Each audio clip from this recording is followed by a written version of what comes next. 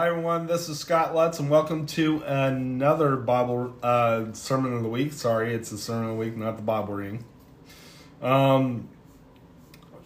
Today's going to be the final recorded message for a while.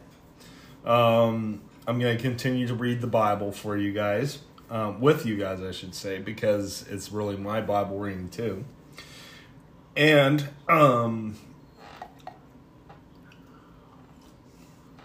for the final, we're going to be talking about the church's calling.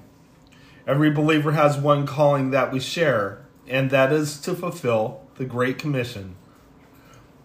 Sharing the gospel of Jesus Christ to non-believers and disciple believers, so that believers can grow and learn how to be good Christians. When the commission is completed, and I'll have a chance to hear the gospel, the rapture will happen, and the tribulation will begin.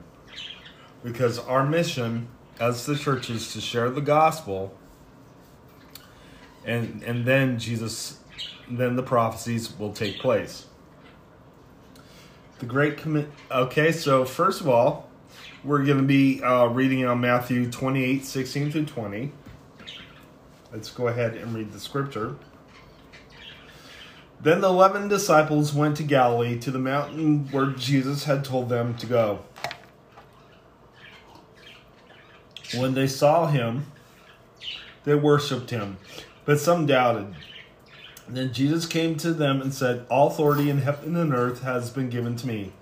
Therefore go and make disciples of all nations, baptizing them in the name of the Father and the Son and the Holy Spirit, and teaching them to obey everything I have commanded you. And surely I am with you always to the very end of the age." Okay. A believer's calling is not necessarily what we do for work. God might put us in a place to minister to people or just simply to earn a living. Because even if we don't preach at work, we still can be an example for Jesus.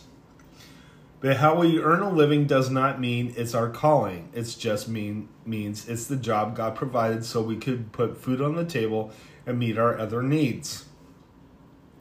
Our calling is to share the gospel and to share God's gift of salvation to others.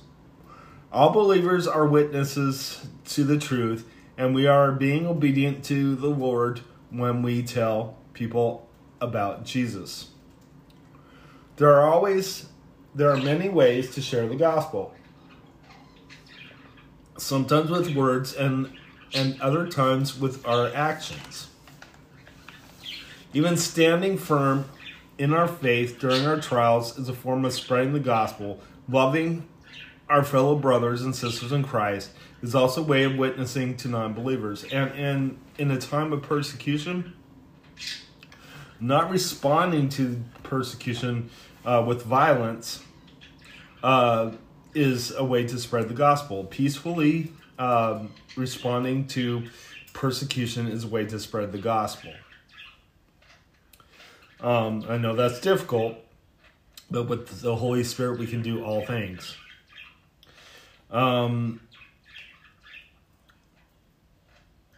Okay, so loving our fellow brothers and sisters in Christ is also a way of witnessing to non-believers.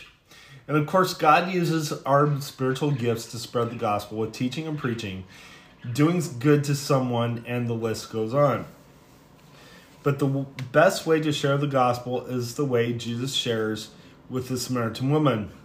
Let's go to John 4, 1 through 26, 30, and then we'll continue with 39 through 42. Now Jesus learned that the Pharisees had heard that he was gaining and baptizing more disciples than John. Although in fact, it was not Jesus who baptized, but his disciples. So he left Judea and went back once more to Galilee. Now he had to go through Samaria. So he came to a town in Samaria called Sychar, near the plot of ground Jacob had given to his son Joseph. Jacob's well was there, and Jesus, tired as he was from the journey, sat down by the well. It was about noon. When a Samaritan woman came to draw water, Jesus said to her, "Will you give me a drink?" His disciples have gone into the town to buy food. The Samaritan woman said to him, "You are a Jew, and I am a Samaritan woman. How can you ask me for a drink?" For Jews do not associate with Samaritans. Jesus answered her, "If you knew the gift of God and who it is that asks you for a drink, you would have asked him, and he would have given you living water." "Sir," the woman said, "you have nothing to draw, but and the well is deep. Where can you get this living water?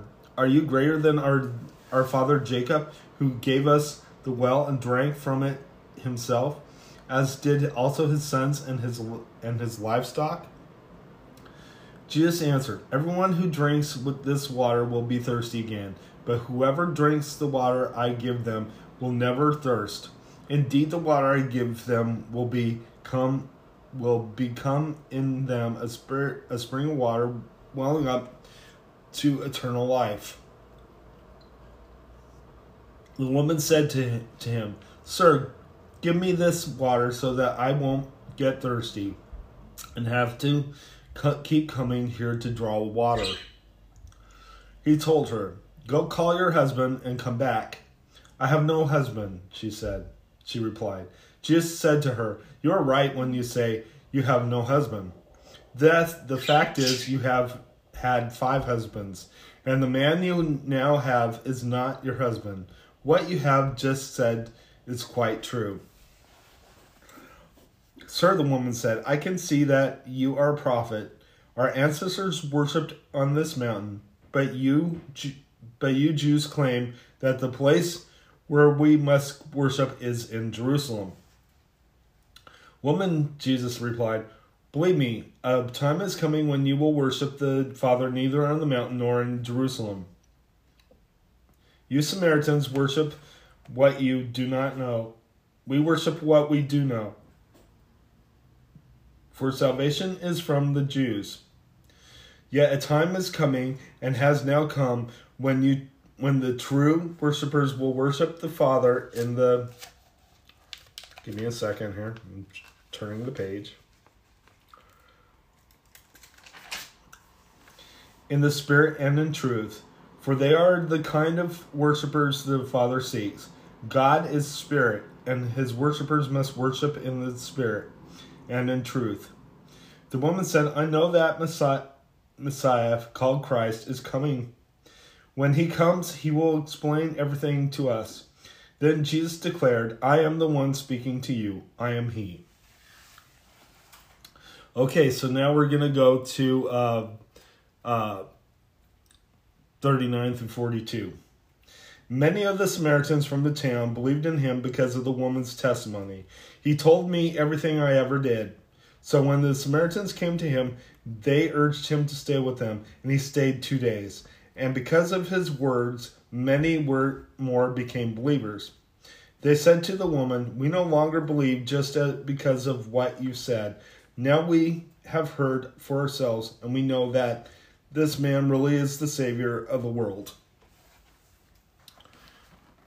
Okay. Just give me a second here. When Jesus engages with a Samaritan woman, he just simply has a non-threatening conversation. He was friendly and just talked with her like a normal person. And the experience was so powerful to her that she shares the experience with the rest of her town. And they also listened to Jesus and were saved. Sharing our testimony is not necessarily telling people our life story. Sometimes it's simply sharing that Jesus saved a sinner like us. That out of his love and grace, he saved us. We don't have to have a special story to tell. We just need to share Jesus.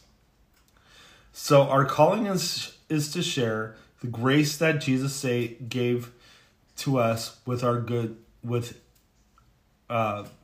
his works on the cross.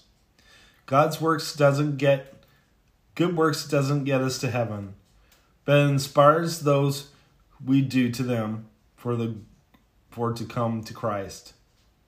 So our good works don't get us to heaven, but they inspire others to turn to Jesus.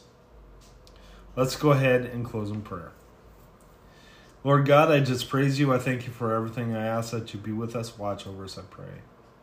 I ask that you help us to spread your gospel. The time is short, Lord, and we need to tell people about you so that they can turn to you, Lord, and be saved. We ask, Lord, that we do this in your precious name and help us to disciple the new believers and build up other believers as well. In Jesus' name, amen. God bless you. Have a great day.